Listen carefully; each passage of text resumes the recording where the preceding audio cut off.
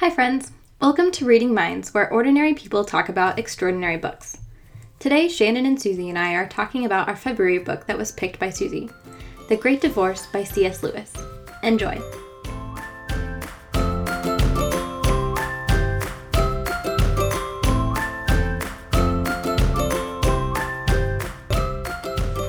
Hello!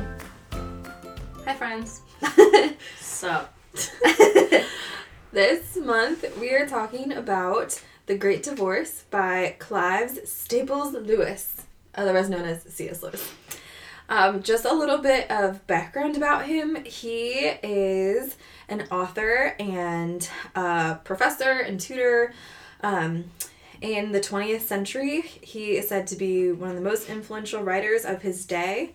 He worked at Oxford University, and he was the chair of the Medieval and Renaissance Literature at Cambridge University. So he just sounds like a very well-read, cool dude that also wrote books, nonfiction books, fiction books. He did a lot of allegorical references because he worked at Oxford and Cambridge. No, both, yeah. He, you can say it louder, Shannon. Oh, I was just asking, Where did he go to school and where Did did he go he to work? Cambridge, or did he just work there? He got a scholarship, I believe, to Oxford. Yeah, he received a scholarship in December of 1916 to the University College at Oxford. Okay, so he went to Oxford. Well, one of the colleges at Oxford. And then he was appointed an English Fellow at Magdalen College, Oxford. And then he became the chair of Medieval and Renaissance Literature at Cambridge until he retired. And then all of that time, he was writing over 30 books, essays, theological doctrines, all that stuff. How long was he at Oxford compared to Cambridge? Do you know? I think as a professor. I think that he was at Oxford a shorter amount of time than he was at Cambridge. Let me look. Was it post-World War or before? I don't remember. So he received a scholarship and went to school before the war. And then he finished his school after the war. Mm-hmm. And that's where he started, he wrote one of his first books called Spirits in Bondage during the war. It was when he was fighting. Okay. Yeah, I was just curious because I know him and some of his besties, like Tolkien. I'm going to close the door. They were all together at Oxford. And that's when they, had their Inklings Club and, would meet at this pub that I actually got to go to. Eagle and the Child. Yeah, so that's why I was wondering how long he was at Cambridge, because I was, wondering if the Inklings were, only a thing when he was at Oxford. I think that even if he went to Cambridge, this says that in 1940, his weekly meetings with the Inklings began. And now I'm trying to figure out. And he was at Oxford at that time. Okay. So he was appointed at Oxford in 1925. The Inklings began in 1940. So that's actually a pretty long time. Mm-hmm. And then, now I'm trying to find... And then he became the chair at Cambridge in 1954. Okay. Right. So actually, I feel like he was at Oxford more than Cambridge. Yeah, definitely. Because he was only at Cambridge that's what I thought. for 10 years. He was at Oxford the longest. Yeah, so he was at Oxford longer. Glad I looked it up. But that actually brings up a point, what are all of your guys' experiences with C.S. Lewis? First, talk a little bit more about the Inklings, just because we all know what they are, but I don't know. Yeah, so the Inklings was a meeting of the minds at this pub called the Eagle and the Child, and other famous members are J.R.R. Tolkien, who wrote Lord of the Rings, among many other things. Do you guys know who else was in the Inklings? There's off the top of your head. I don't remember what their names are. I think T.S. Eliot, maybe? Was Dorothy Sayers involved in that? Because I know she and C.S. Lewis were friends, but I'm not sure. Yeah, I don't know if she was. I don't think there was any females in the group. Okay. I'm gonna say it was all males. Okay. They actually have a list of all the names hanging in the Eagle and the Child if you go there. Yeah. Okay. And so this says that the Inklings guys. were an informal literary discussion group associated with the University of Oxford for nearly 2 decades between 1930s and 1949. She's reading the Wikipedia page. I just feel like I need to. I am. That. So, beware, look up your own. No. Look up your it's own. Probably accurate. I just think it's funny. Basically, they came together and, they were just friends, but they also would review and kind of critique all of the work literary work that they were writing or thinking about working on.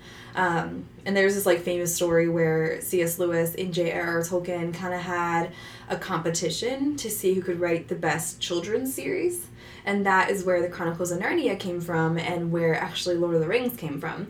And they both didn't like each other's work because J.R.R. Tolkien thought that C.S. Lewis's The Chronicles of Narnia was too obvious and too allegorical. And C.S. Lewis was like, well, that's what I want. Like, I want it to be obvious. I want it to be allegorical. And then J.R.R. Tolkien... C.S. Lewis didn't like J.R.R. Tolkien's Lord of the Rings because he was like, how is this a children's story again? Like, there's so much, like, fighting, and there's good lessons in it. Like, there's this wonderful strand of friendship, obviously. Like, there's good things, but yeah, I think it was interesting. Yeah. And he had, like, he was not intending for there to be any kind of allegory or symbolism or anything. So whatever came out of that was just by chance. Yeah.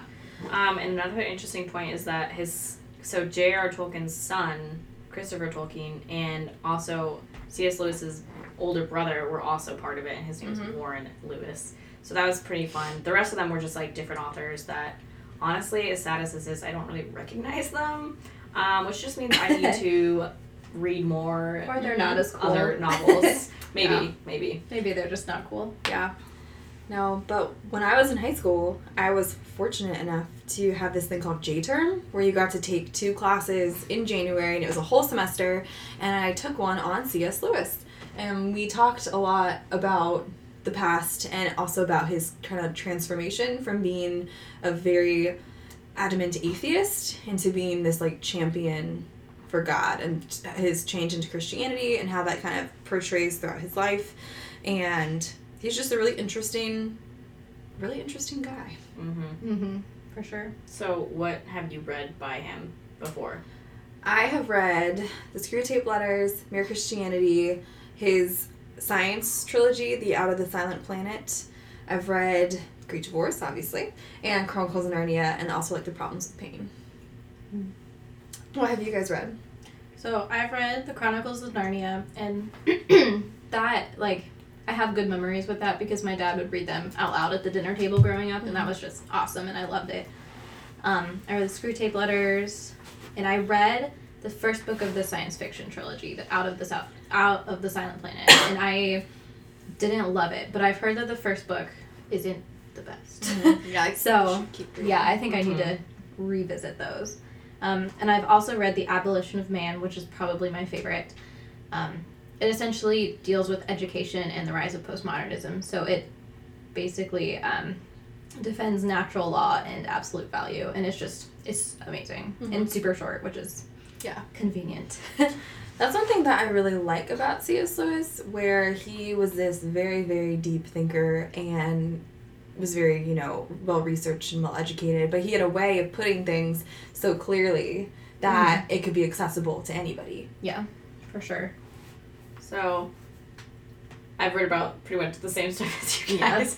Probably a little bit less.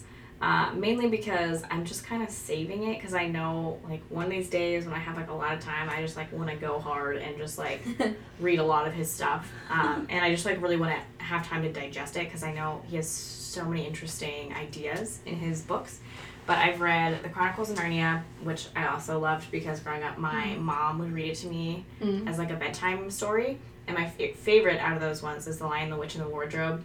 I think just because every kid likes to, grow up thinking that they can go through a big wardrobe or a closet or something and end up in Narnia. That was just always so magical to me. Yeah. And I think I felt like it helped characterize, truly, like, what Christianity and, like, the Bible is in a, like, way that children can understand really well, which I loved about it. And then the other ones I've read are the Space Trilogy, like Susie talked about, which I actually just recently finished and really liked those, and Screwtape Letters, and then now The Great Divorce. So I've read far less, but I will say I am a huge fan of his, and like I said before, I got to go to Oxford, and I specifically went to the Equal and Child for lunch and had a pint and a pie, which is like frequently what they would always do.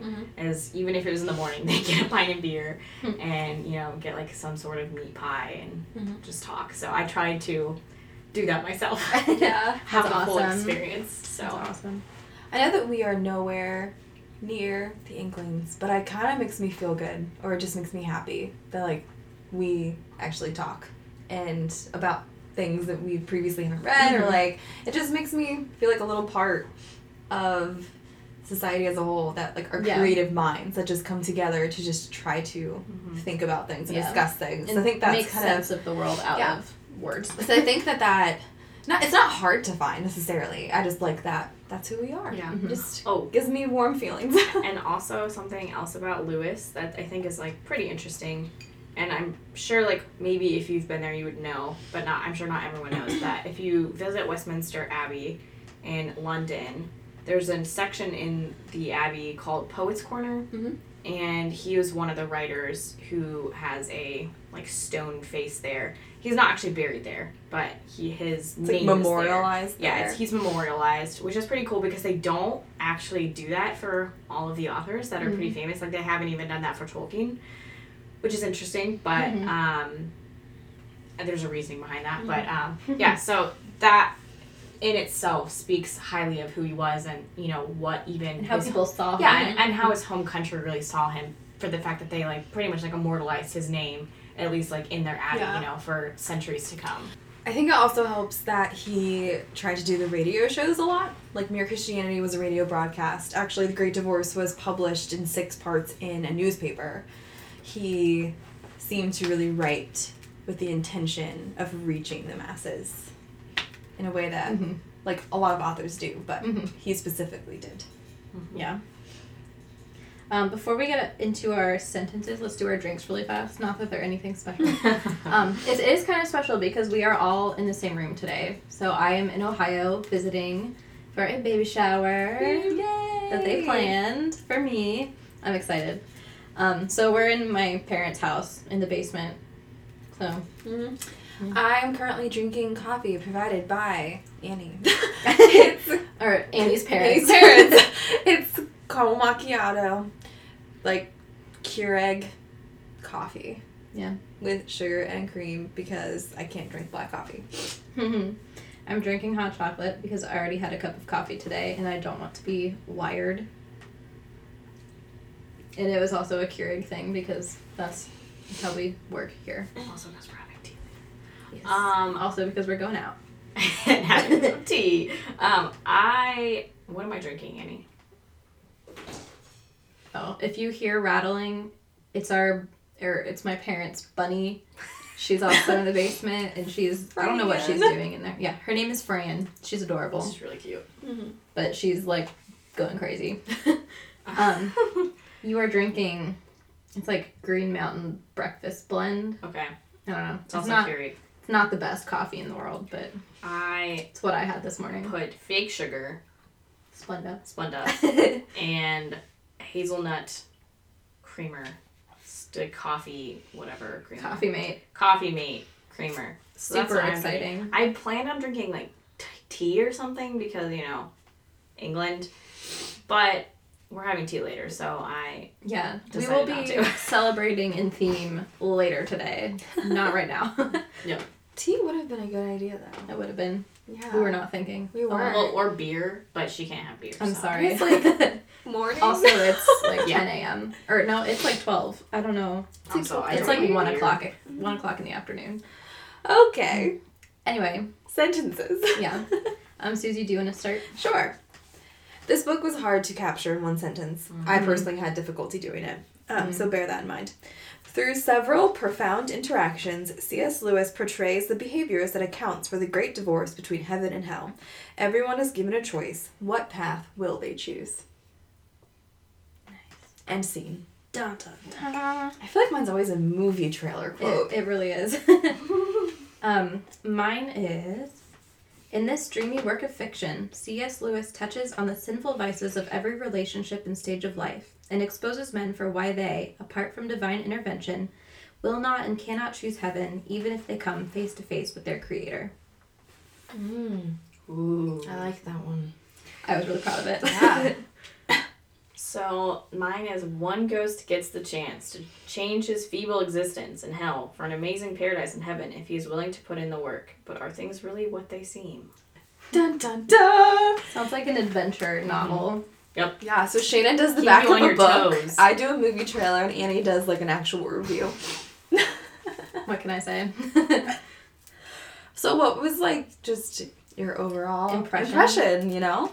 I loved it. I mean, I know that's not like an impression, but Yeah. those are my feelings. I thought it was great. Got this very light and airy vibe. Ethereal. I'm just It's kidding. dreamy.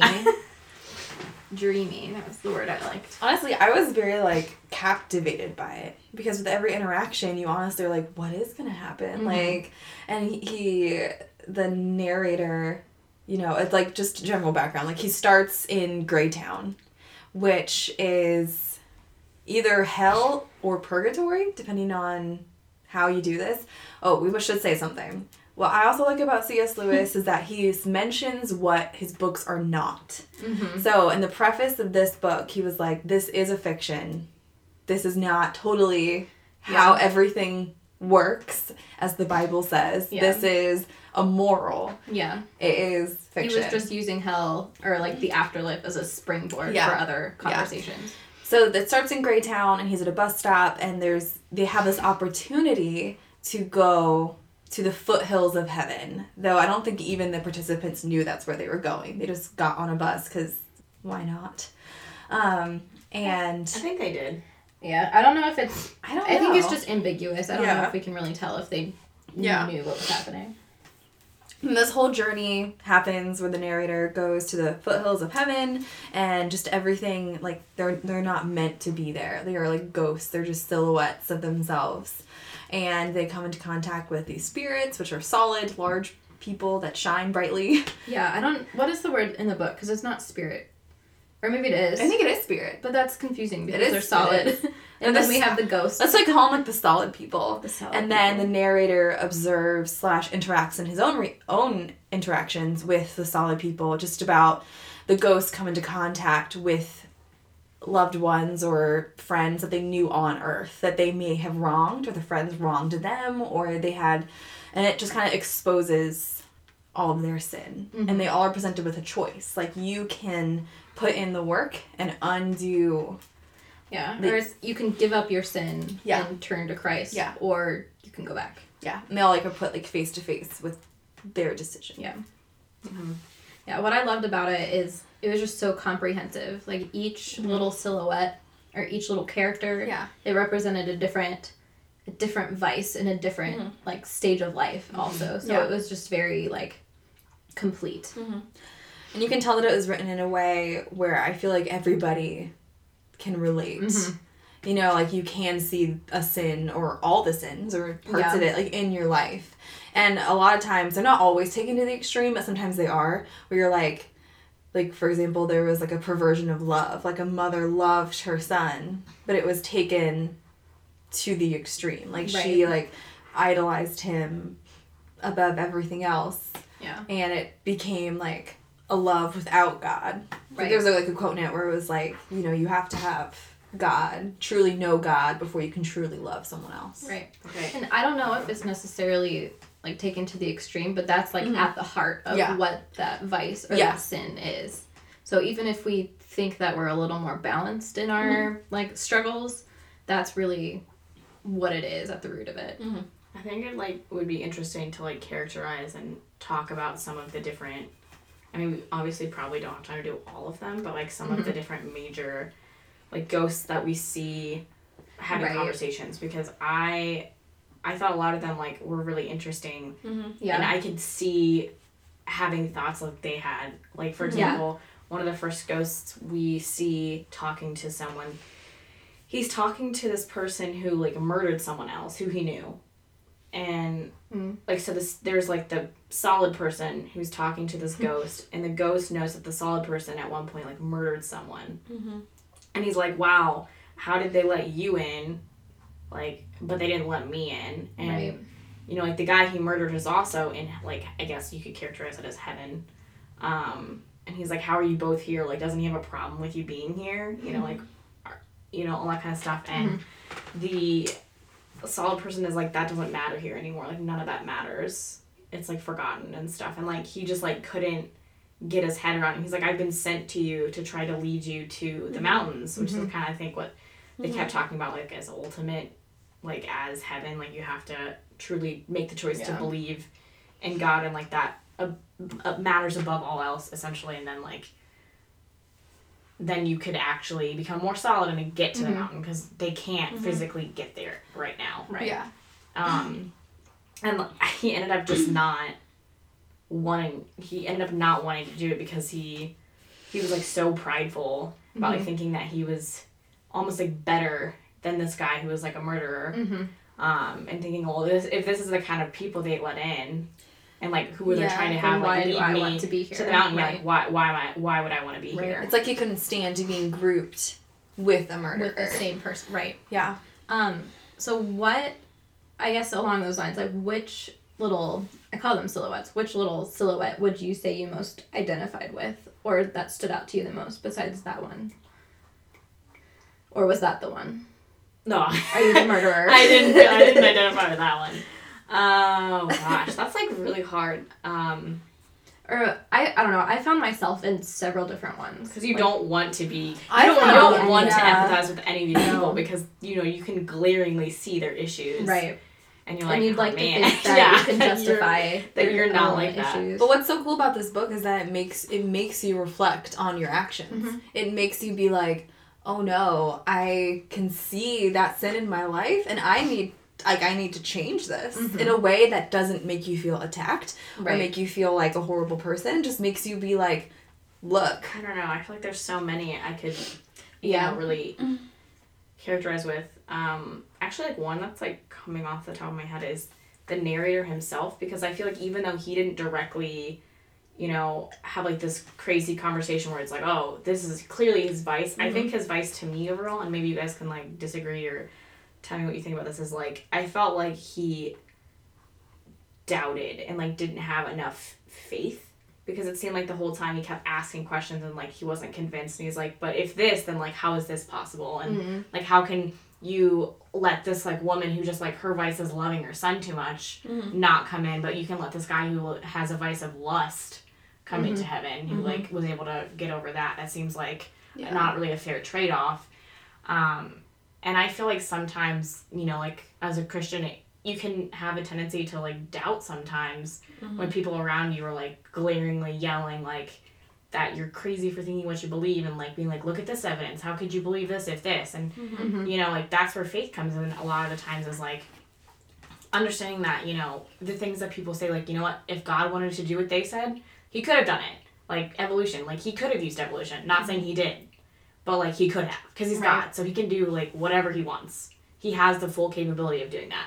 So I think for me, like, that's something that I've had to struggle through a lot with, like, especially what I'm doing, like, as a scientist, like, as a doctor, is, like, coming to terms that a lot of the people I interact with and work with, like, don't believe what I believe, and they could, like, think of me less for that, and, like, that could make me doubt, like, maybe I don't have it right, And especially, like, when you think of, people you love dying, you're like, I want to truly believe that they go to heaven, but, like, like, what if, like, what if they don't, like, what if that's not there? And so, like, that, I feel like that's something that I occasionally do struggle with, is just that, what if thing. Right, and trying to understand how it all pieces together.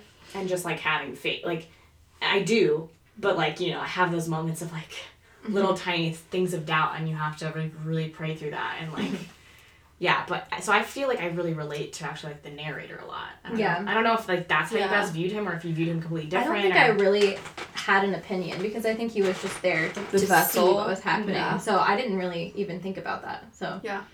Now that I've said that, what do you think about, like, through that lens? Like, do you think that, like, you saw any doubt, like, looking back, or do you not really? I think looking back, I feel like see it. C.S. Lewis also might have been using the character as the one to ask questions that the readers themselves might have been asking. Right, and we were looking at everything through the narrator's eyes, too. Yeah. So I think he was being set up to, like you were saying, like, you struggle with doubt sometimes, so he's the one who's just voicing that Yeah. And that's what we feel as we're so I reading. feel like that's as like well. valid. Yeah, that he was the one that was just constantly questioning things. Yeah.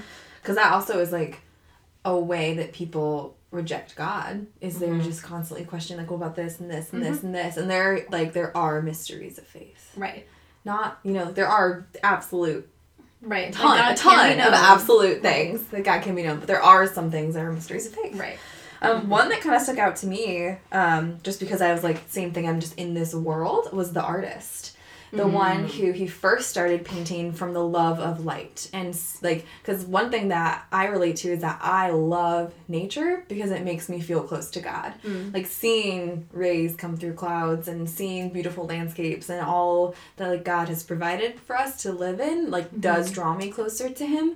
But it's interesting that like, the painter like started painting from his love of light, and then it turned into just a love, or like, he just wanted to preserve a love of the creation. Yes. Like he wanted to preserve his name. He wanted to preserve the fact that he was a good painter and that his paintings were good. When honestly, like the music that I do is trying to like point to God. Like, a love of the creator, like not the creation. It's hard, but I could see like, that's something that I can relate to, where like I can sometimes will, become like narcissistic, or like I am awesome and like I am the best singer ever or whatever. Or just getting so wrapped up in the details of it. Yes, right. And like not remembering like why I'm doing it. Like why, like, God gave me this like awesome gift, like so I can praise him and like bring others to praise him. And so I could definitely relate to him as something where like the art becomes a sin. Yeah. Because I can also see that a lot in my peers. Like when I was in college, a lot of them fell into that. Right. Like praising the artwork, but not the one who created the artwork. Right. Like, praising themselves, but not. Yeah. And that's something that's so easy to do. I feel like you can do that in any walk of life too, not just artists or singers or vocalists. Anybody, like excellent doctor can praise the fact that they have this knowledge and they have the ability, instead of being like, wow, I'm so happy that like science and God has given men the ability to figure out these things. Yeah. Like when you think about it from that perspective, it's like, it's like looking at famous artists like Bach and being like, oh my gosh, he's so amazing. Like, and just praising Bach instead of thinking about, well, wait, who created Bach? Like, who gave him the ability to be the amazing artist he was and his genius? Like, and what is he saying in his songs? Yeah, because even just like praising the artist in the sense like you're praising you're not praising the creator. You're praising the earthly creator. And it's just like interesting. Mind-wise. Yeah. One thing I think C.S. Lewis is such a brilliant author, and also kind of like a Christian as an author using that as a medium, is that he does touch on so many things. He touches on so many vices, so many realities or sins and like ways people deal with it, or lies we tell ourselves, that it's like a very... He just exposes. He does. He just exposes it all, but he does it in a way that you don't feel like, oh, I'm gonna stop reading this now, or like... Yeah. Or like, you know what I mean? Like, he does it in a way that's kind. It's more thought-provoking than it is, like... accusatory. Antagonizing. Yeah. I think that's So yeah. Is there a ghost that you... I saw myself in a lot of them, but I think the two main ones, towards the beginning there's a discussion with like the liberal theologian. He did apostatize, so like he definitely went to hell, but they talked a lot about having wrong opinions as being sin. And as somebody who really enjoys thinking deeply about things, it was just very, very thought-provoking, and it reminded me that I need to like make sure that all of the things that I'm thinking are in line with like God's will and what we see in the Bible. And that was one that stood out to me. And Robert's wife, do you remember? She was kind of the housewife who like her whole mission was to fix her husband. And it seemed like she wanted more things, like bigger house, more friends, like big parties, those kinds of things. And that was it stood out to me because sometimes I tend to focus more on having things as being like an end, or being better than not having things, which it's not.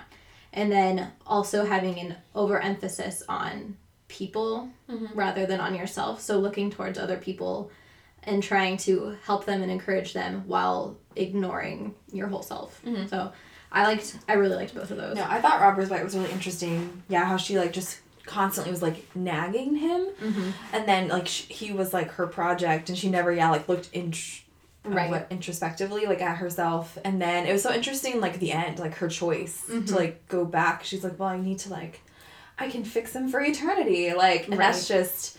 She wanted him to go back with her. Yes. Mm-hmm. Yeah. And it's just so selfish. It is, but it's but she didn't see it like that. Yeah, she thought she was doing a really good thing. She thought she was doing him a favor. Right. Which is sad. Like, you would rather, like, your former spouse come to hell with you than have them change. Than have them be, like, in heaven, and then also, like, you just changing. Like, like, both of those things are so selfish. Right. It's just, it makes you look at motives, and motives are not, like, having good motives does not necessarily mean that you're doing a good thing. Yeah. Agreed. No, I think it's, like, another aspect of, like, in, like, marriage or relationships, even, like, as friends, you need to have, like, God as the center, as someone who, like, you're all trying to go to, because it would be so easy just to, like, constantly try to, like, lean on each other in a way that actually really should be, like, leaning on God. Like, we, like, try to get happiness from each other in a way that, like, you should be getting happiness from, like, joy from God. And, like, it's not saying you don't, like, lean on your friends and get joy from your friends and, like, all that stuff for, like, spouses, but, like... Right. It's just an overemphasis on relationships with people rather than relationship with God. Yeah. I think something that would be, like, interesting to talk about is George MacDonald as a character. So, I don't know... Are you at all familiar with George MacDonald? Not too much. I know he's Scottish, and I know he's an author, and he is a Christian author that did children's fiction. So basically everything you got from the book. Oh, yeah. I honestly had to look some stuff up about him. George MacDonald, I've only read one book by him, but it was absolutely phenomenal. So I read At the Back of the North Wind. At the back, is it? I think that's right. But it's so good. At the back of the North Wind. At the back of the North Wind, yeah. So that book, it's so good. It is a children's book, and it is very... I almost think that C.S. Lewis is using this book to imitate his, like, George MacDonald style, because it's that ethereal, kind of dreamy, like, dreamlike book. So he's an awesome writer. Personally, I was a little bit confused as to why he was, like, a guide in heaven, because, and I know they talk about this in the book, about his views on universalism. So George MacDonald, so he has a sermon called Justice that if you want to read that, I would highly recommend that. And that just kind of goes through his views on, like, justification, and I don't know, so he gives this illustration about a watch, and he says if somebody steals your watch and they get, like, reprimanded by the government, that's not really a fair trade because you didn't get your watch back. So he views hell as you are sent to hell to basically give back the watch. And then that's all the punishment there is. It's not an eternal punishment. It's just punishment for, like, that is equal to the sin that you did on earth. And, I mean, like I disagree with Dante's, where it's, like, the layers of hell? No, because this is not, like, this is universalism, where it's just you're in hell for whatever you've done, and then you move on to heaven, or... which we don't agree with. Right, so it's very unorthodox. Right. So, and I think it's... I don't know, I'm very sympathetic towards it, because I don't like the idea of people suffering and being tormented for eternity at all. I think it's horrible. But I think it's... like a faulty understanding of what sin is and how horrible sin is. So that's George MacDonald, but we see in the book there's this conversation about universalism, and what he says about universalism is not what real George MacDonald says about universalism. Really? And I understand that, you know, so C.S. Lewis, he's a great writer and a great thinker, but he is not a theologian in the sense that he has systematically laid out his theology. So we don't always see what C.S. Lewis believes. And we can only take, like, he does leave it purposefully ambiguous. Oh, my word.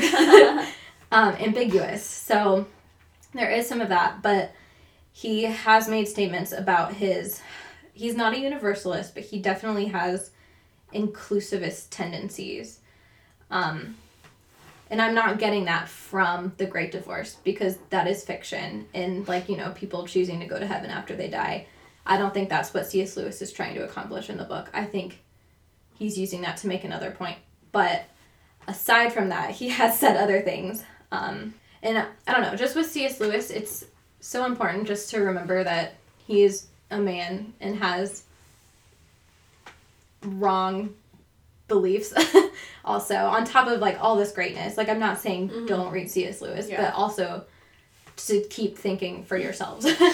I think it's also just the good advice of, like, everything goes back, like, to the Bible. Like, really look at, like, through the lens of the Bible and what, like, God's word says. Because, you know, man is man. Like, it's faulty. And, like, we all can have, if we know or don't, like, wrong interpretations or, like, our life experiences. So, like, like, while C.S. Lewis, like, is, like, a Christian, doesn't mean you have to, like, believe everything, take everything he says as, like, law. Right, I'm just saying, like, don't approach him as you would, like another theologian, like, someone, who's coming to mind, like, R.C. Sproul or, like, John Calvin, or someone who has written, like, systematically about his beliefs, where C.S. Lewis has not done that. Yeah. Anyway, back to George MacDonald.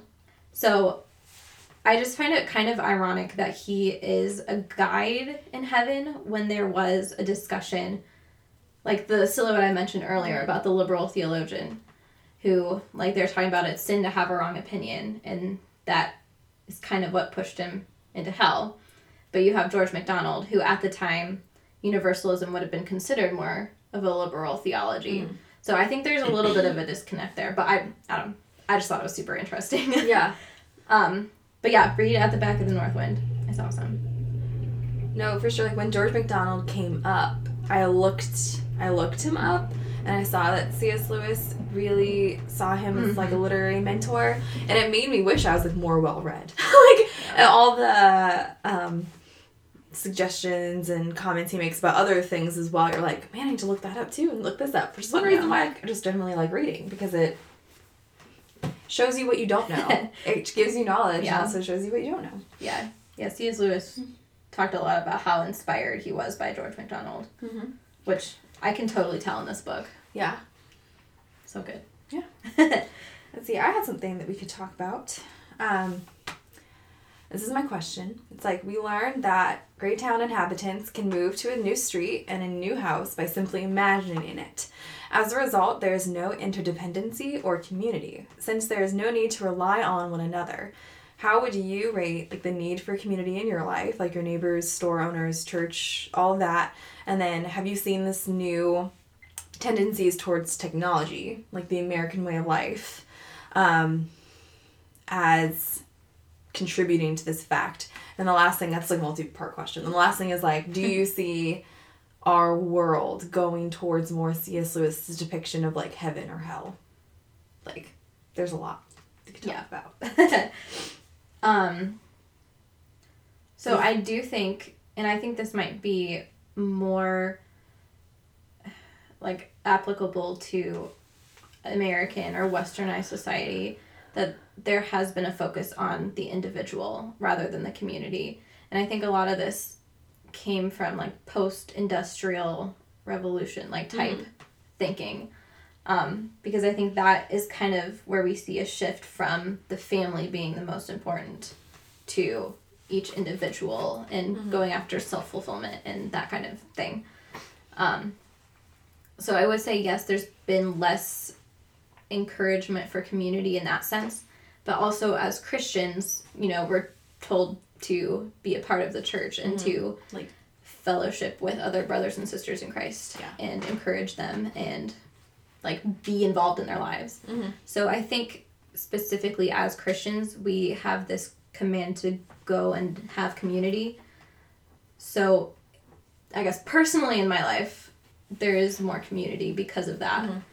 I can't really speak towards or speak for, like other the people, average American citizen. But I do think there is an overemphasis on self. I do think that, like, people, like, not necessarily myself, but, like, what I've, like, observed is that people want to, like, live by themselves and like have their own jobs and like have like their lives separated from other people. Like they have friends, but then they like find that they're like lonely living at home by themselves, or they're lonely like that they're so interdependent on other things. But yeah, what I love about like God is that he commanded us to have community, because like he knew that like we're happier in groups, even if you're an introvert. Like it's still, I feel like humans like desire community and fellowship. And for your own sanctification, because like accountability. That's where you hear that you're a sinner, is with other people. If you're just by yourself, you're just talking to yourself. Yeah. It gives like that accountability of having other people. I mean, that's what I do when I'm alone. Talking to yourself. Yeah. Crazy person.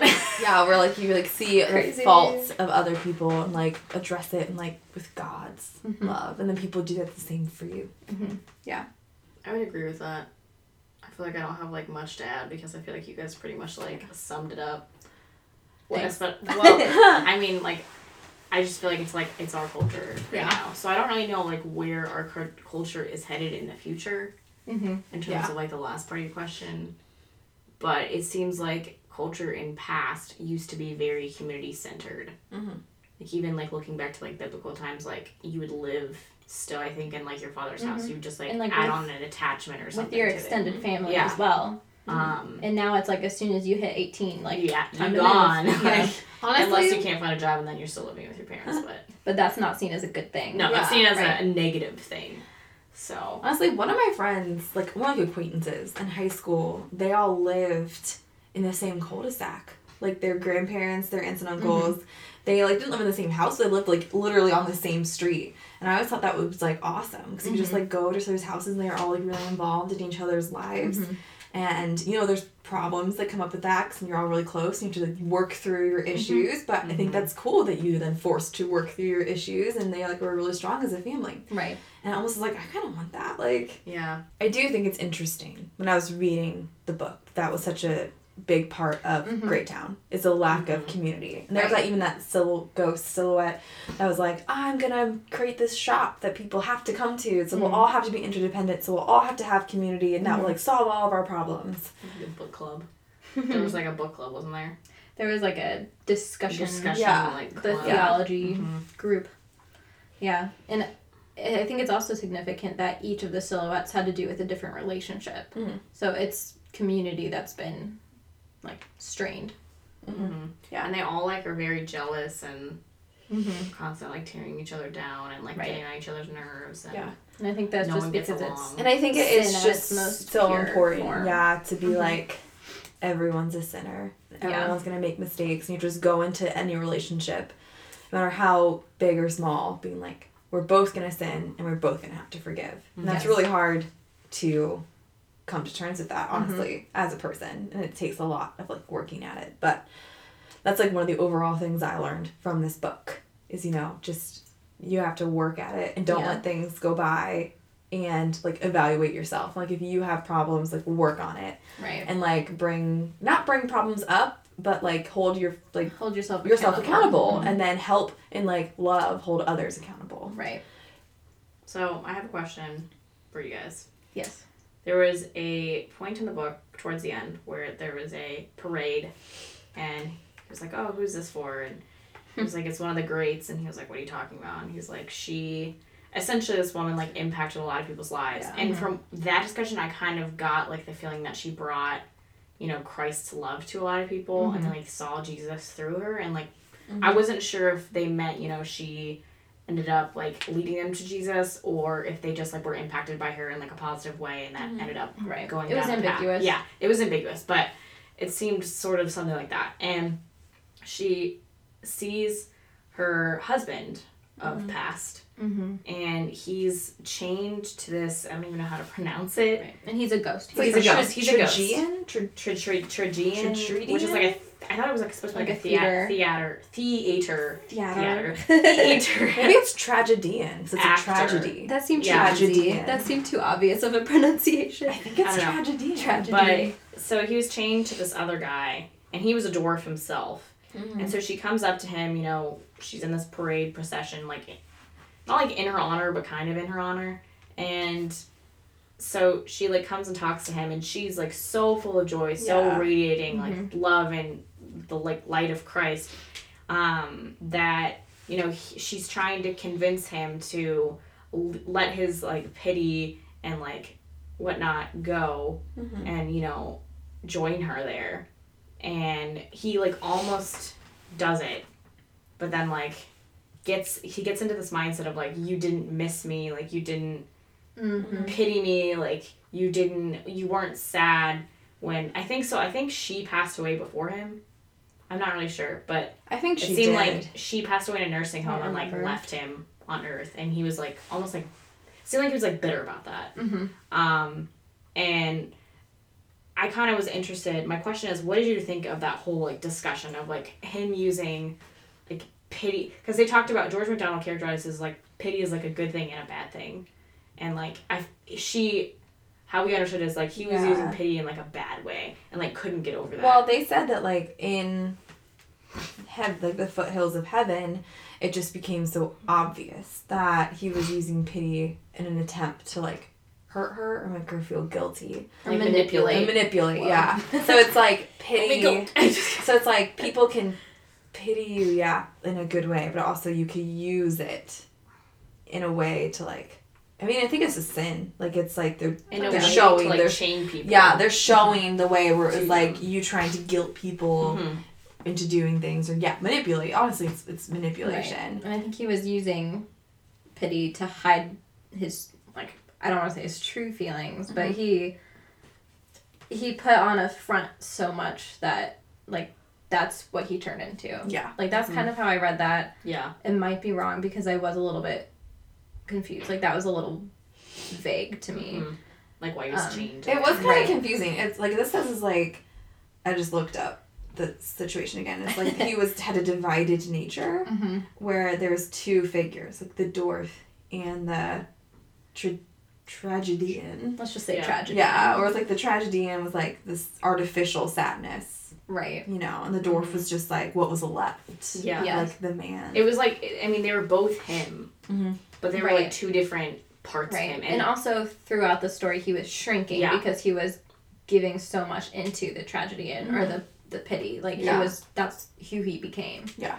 And I think the most interesting part of that whole thing is that, you know, from my perspective as a human, I guess I was kind of like agreeing with the narrator in this situation that, like, from our perspective, you look at that situation and, like, he's, like, gone and he's back in hell and you're like, oh, man, like, that's horrible. Sad, like, you know, like, if that was me, like, I would be so sad that my spouse chose to do that and, like, couldn't get over that, you know, issue with his life and, like, couldn't stay there with me. But, like, then, you know, George MacDonald points out, like, she doesn't pity him because she can't. Like, she's so, like, she has, like, so much love and, like, joy that, like, pity can't exist here. Yes. In that form. Like, she can't pity him. Right. Because, like, she is so fulfilled and, like, so whole that, like, it can't guilt her anymore. And it's not able to guilt her anymore. Yeah. And I think a point of that, too, is when we are in heaven, we will perfectly see God's mercy and justice, and we will understand why things are the way they are. So I think just having that perfected understanding has just made her so joyful. But did you notice that at all in yourself? Or was it just me that you, like, at first were like, oh man, that's kind of sad, like, he chose that. Yeah. And then you're like, wait, like, this is what a human would do. This is, like, this is literally feeding into his problem. Right. Yeah. No, I noticed that. And then, like, it's like almost the author knew. He's like, no, wait, like, she can't even pity him. Yeah.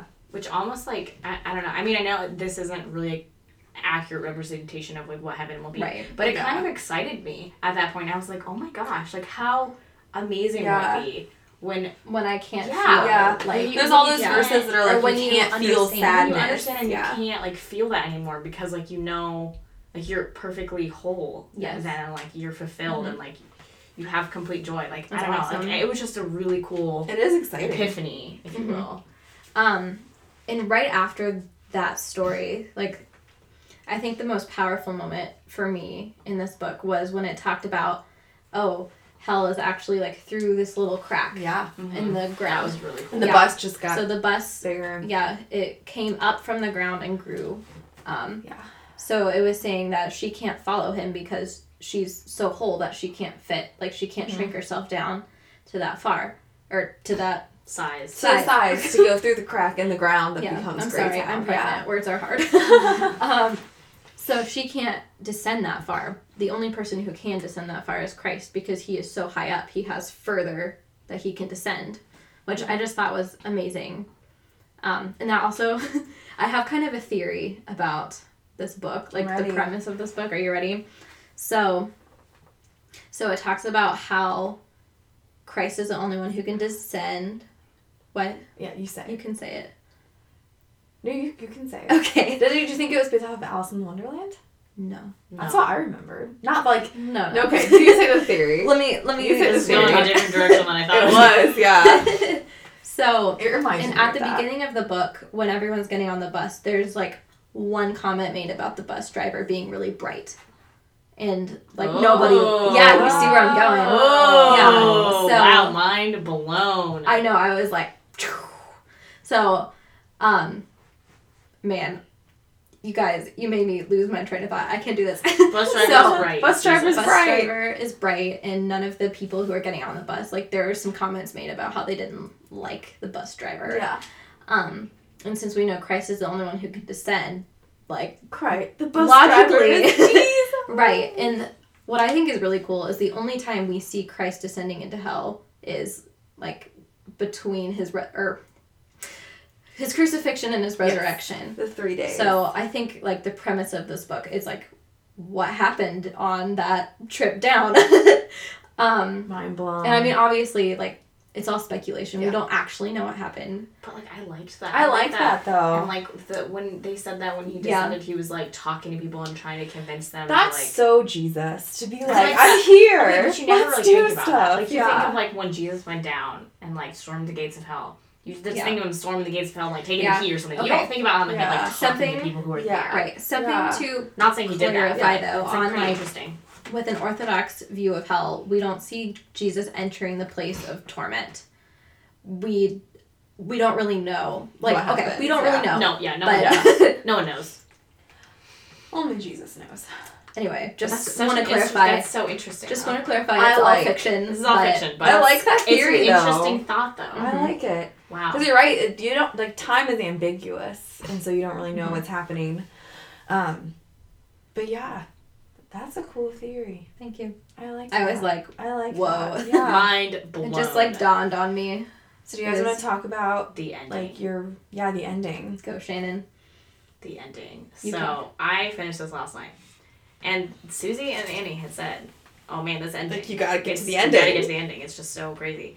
So this like the ending. We get to this ending. It's like 2 pages. It's like really short, or like 3 pages or something, and it's essentially like the narrator, and what happens to him? He like. Well, I know it happens in the real sun world, but, like, rays he's- start Oh, the hitting sun. him. Okay, so they talk about the sunrise a lot. So in Greytown, the fear is like that. It's twilight there, so like the fear is like, what, the sun's gonna come up, or like it's gonna get really dark. the great That night. it's going to become night. It's gonna become Yeah. night, and then like everything bad's gonna happen when it becomes night. Yeah. And then in heaven, it's like I don't know, it's like sunny, It's but like like Not quite Like, dawn. yeah, it's not twilight. like dawn, and so Twilight, it's like yeah. they are waiting for the sunrise, and like everything good that will happen will wait the sunrise. So he's freaking out because all of a sudden like the sunrise comes, and he's like, oh no, like I'm gonna die because he's still Yeah. a ghost at that And point. the physics in this world are different. Like, Yes. the ghosts have a lot of trouble, like, Walking. maneuvering, like, through the grass, and everything Yeah. is, like, really hard to them. Yeah, because they're like Because the world is They're so not solid. solid, Solid, and yeah. there's just ghosts of themselves Yeah. that like things hurt, like it's piercing their shadow essentially. Mhm. yeah, and so the sunrise comes up, and he's like, oh no, like I'm dying because like I haven't become a solid person yet. Mhm. Like it's gonna kill me or whatever. And then he like realizes he's dreaming or something, right? Yeah, he, like, wakes up. He wakes He like up. wakes up and like realizes books he's are dreaming, falling but on like him. while he's realizing he's dreaming, like McDonald's like, don't tell anyone you saw this. Because we're not supposed to like let anyone see this, but you're not actually dead. Your time hasn't come yet. Oh, George. And then, and then like oh George. he like wakes up. He's like was asleep at his desk, and then like he falls out of his chair and like books fall onto him, which is like what the actual like sunrise was like. Yeah. It was like red books or something like that. Yeah. And then he wakes up later next to a black grate, which I assume is like either like a vent or like his fireplace or something. And then like an ambulance is coming because he like fell and probably got like conked on the head and was out for a while. So yeah, it's pretty mind blowing. It's pretty mind blowing that this was like all just a dream. See, I read that and I was a little like disappointed because there have been so many books and movies that end with like, oh, it was all a dream, but in a way, it's kind of cool because, like, it was then cool. It's like it gave him a chance to like decide, right? Definitively, Like, I want to believe. I think actually well done. Yeah. I was just like, I've seen this so many times. I think it was well okay, done but it's because probably done before it became so many times. Right. I think it was well done though because it's almost like a good ending for this book where it's like all these people, all these ghosts have choices on how they wanted the afterlife to go, and then he thought he was dead, like he thought that he was going through these choices, and it's like, wait, you're not dead yet, like you have a chance to change, you have time. I think it was a good ending of what C.S. Lewis like wanted this book to be. And I think like it rounds out, so in the preface he talks about this is fiction. This is all speculation. I think that kind of like brings that to a close too, like, oh, it's all a dream, so this is not actually what heaven and hell is like. This is just fiction. Like, it's just a dream. Right. Just a dream. I kind of liked it because the whole book I was like rooting for this narrator. I was like, come on. Like, like make the right choice. You got this. And then it's like, well, it didn't happen like what we wanted it to happen, but instead he got the chance to like decide on Earth. Yeah. Like how he was gonna, choose, which was it was like kind of cool. Yeah. That was cool. So yeah. So editions. Yeah. So my edition, I think I'm probably the only person who read like a physical book copy. It's actually disgusting looking because we got it like half price or something. It looks like someone like dropped pasta sauce all over it. It's fine. It was really cheap. Well loved. Yes, it does. It was very cheap, and it was much cheaper than the same version on Amazon. So it is the. Okay, this is interesting. So this is the complete C.S. Lewis Signature Classics edition. So it has several of his books in here, and it was published in 2002. But it's interesting because each one of the like, actual published dates for each book is in here as well, which is like pretty interesting. Yeah. But yeah, so it has Mere Christianity, Screwtape Letters, Miracles, Great Divorce, The Problem of Pain, A Grief Observed, and The Abolition of Man that are all in this edition, which is pretty cool. That is cool.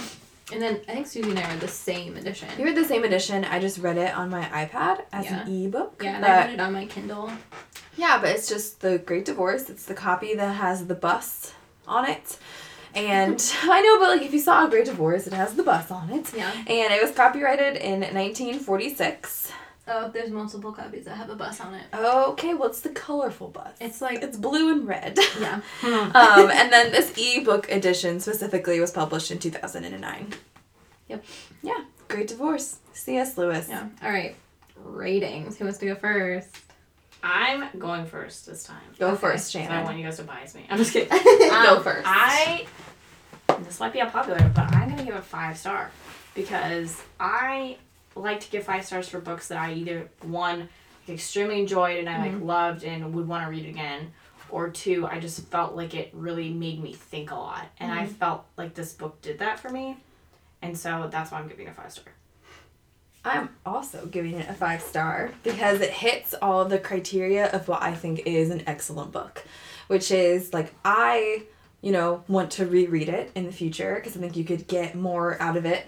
Even I want to tell other people to read this book. Like I want to recommend it to people, and yeah, it makes you reflect on your life. And it's one of those books I think we talked about a long time ago, how like a great book is one that like kind of changes your attitude or changes your perspective or influences your life. And I think this book definitely has the ability and definitely like has influenced my life and made me be more introspective on how my relationships are and wants me to like grow closer to God and also like fix relationships that like have gone wrong or are sinful in the past. 5 stars. I'm also giving it 5 stars. Which is good. We haven't done that in a and while. it's for like all of the same reasons that you've just mentioned, and like it checks all my boxes for like things that I like in a book too. So it's not just that it's an amazing book. It's just I also like, it's just enjoyable. Loved it. Yeah. So I really like the more ethereal, dreamlike tone of it. Like, I love that. And I love that he was able to say so much in a fiction work.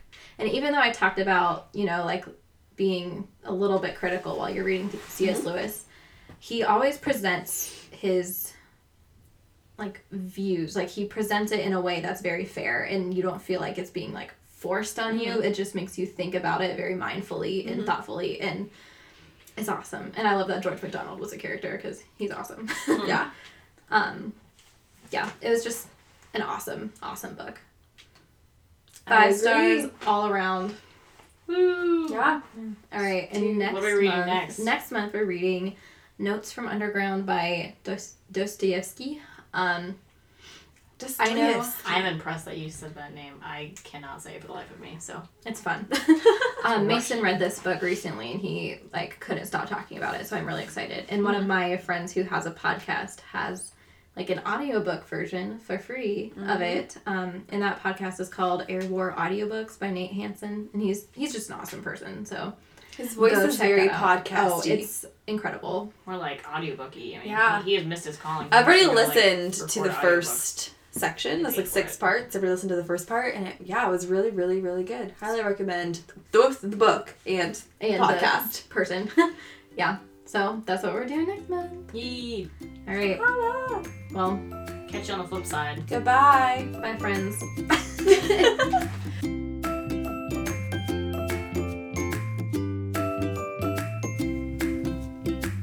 I hope you enjoyed our conversation on The Great Divorce by C.S. Lewis.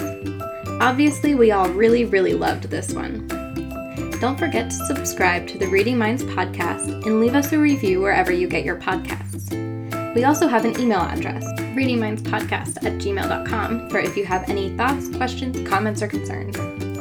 Talk to you next time after we've read our next book, Notes from Underground by Fyodor Dostoevsky. Until then, bye friends!